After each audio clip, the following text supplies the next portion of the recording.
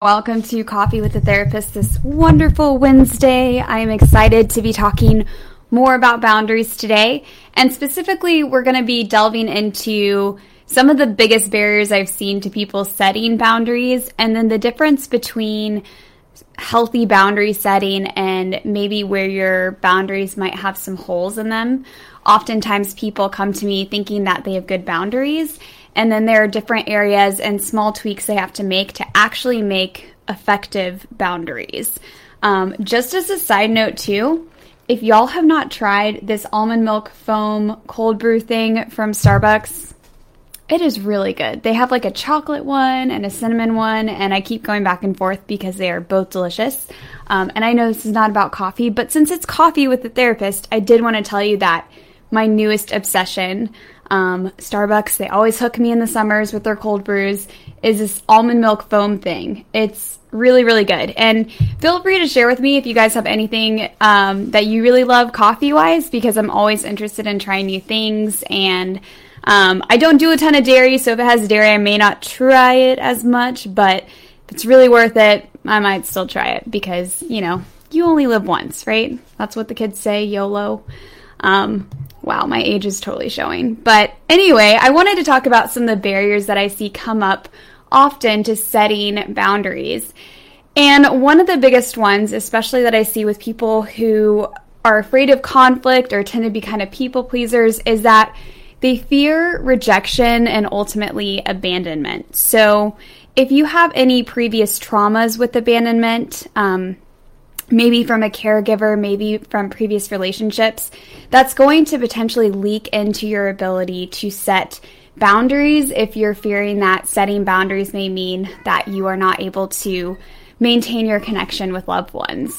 The other thing that I see for people is some people really just try to avoid conflict and confrontation like it's a plague, even though it can be a very healthy and helpful thing in a relationship and just in our lives in general.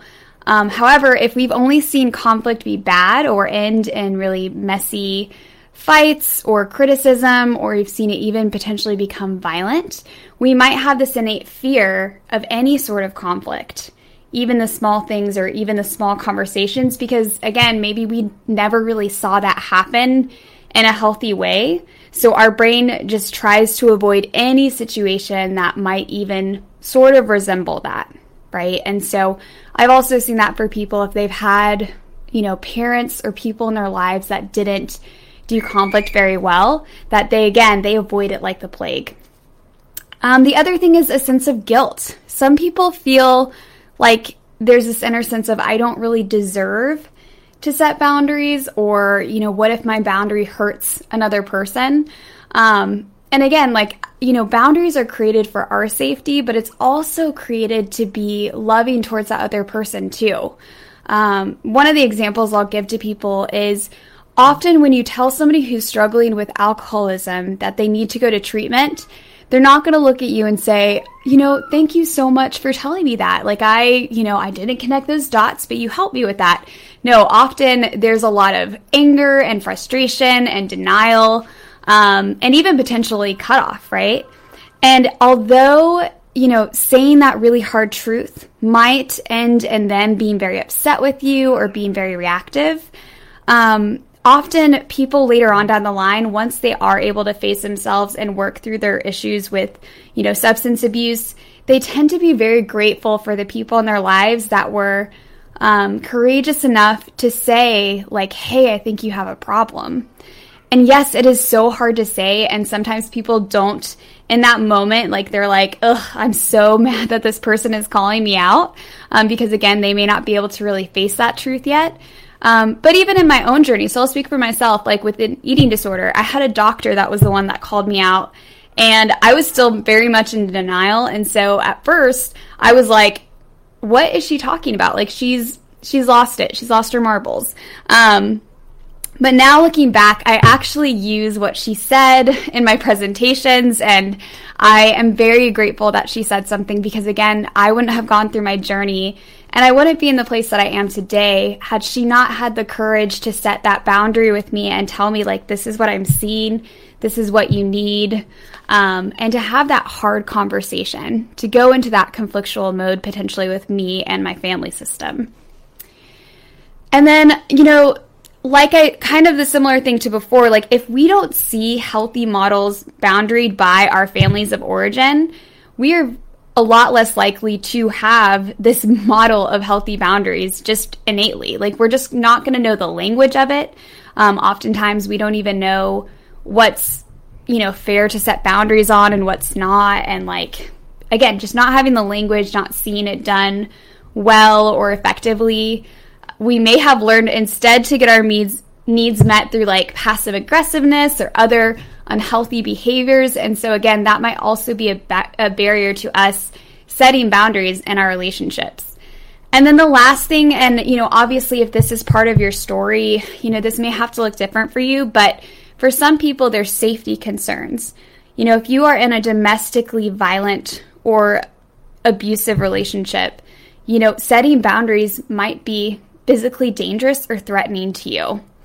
And so for if that's you, I know that like you're not going to be able to set explicit boundaries. That's not necessarily safe.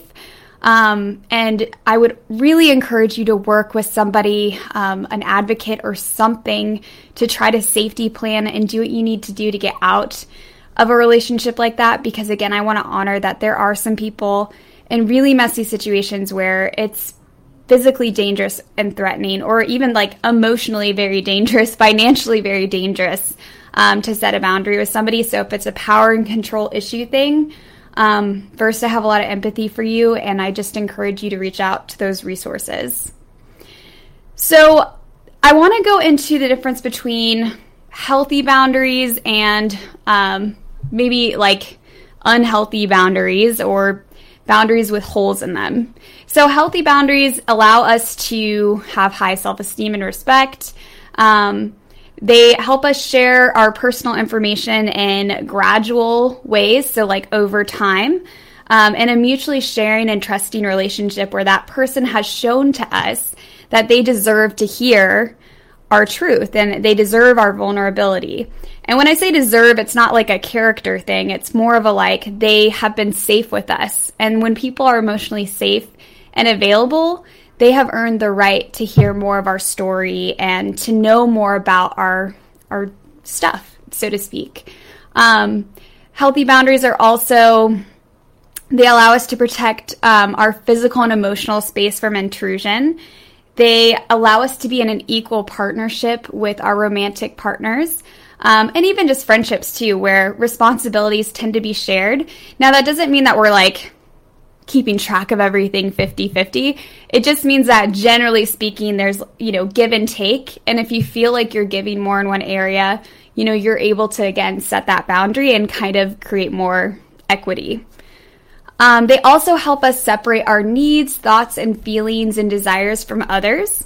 And they help us recognize that, our boundaries and needs are different than other people. And that's okay. We're all going to have different sets of boundaries and needs. It's more important that we're able to communicate them in a way that's loving and effective without shaming the other person for the boundaries that they have, and trying to help people understand where ours are coming from. They also help us to confidently say yes or no to different situations, and they ultimately empower us to make healthy choices and take responsibility for ourselves and our own lives and our own happiness and different things in our life, which often takes, some of this tension and anxiety off of a relationship when we're expecting that relationship to be the thing that is responsible for our happiness and so many other things, right? And so those are some of the characteristics of healthy boundaries. Let's talk about the characteristics of unhealthy boundaries. So they may look like sharing too much too soon. I don't know if you've ever met a person where you felt like they've kind of already told you their life story in the first 2 weeks, but that would be some leaky boundaries there. But it's also closing yourself off and not expressing your needs or wants at all either, right? It's either end of the spectrum, just like someone oversharing too much too soon, but also, not sharing in time even when, someone has shown you that they're trustworthy and safe. It's also when we feel responsible for others' happiness. I see this often with moms where they kind of will tend to play kind of this martyr role and make sure everyone else in the family is okay, but not themselves. And I do have empathy for that and how we culturally can instill that into moms and put that pressure on them.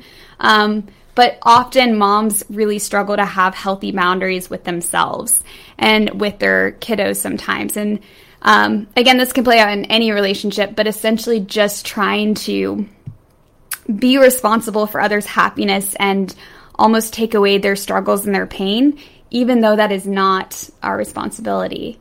Unhealthy boundaries can also be characterized by our inability to say no or not sharing our truth because we're afraid of abandonment or rejection.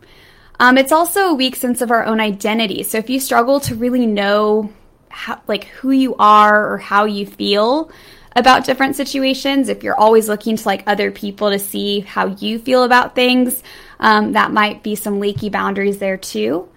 And lastly, just disempowerment.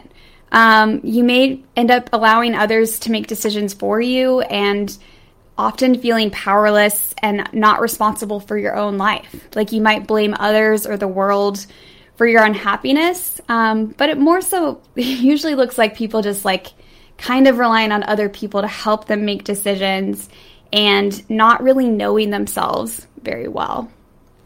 All right, so I know I just talked a lot at you, but I thought it was very important to talk about the differences between both healthy boundaries and unhealthy and leaky boundaries, because again, many of my clients come into therapy and they might have a leaky boundary or two, and just working on those pieces can be very transformative for the ways that they communicate their boundaries and the health of their relationships.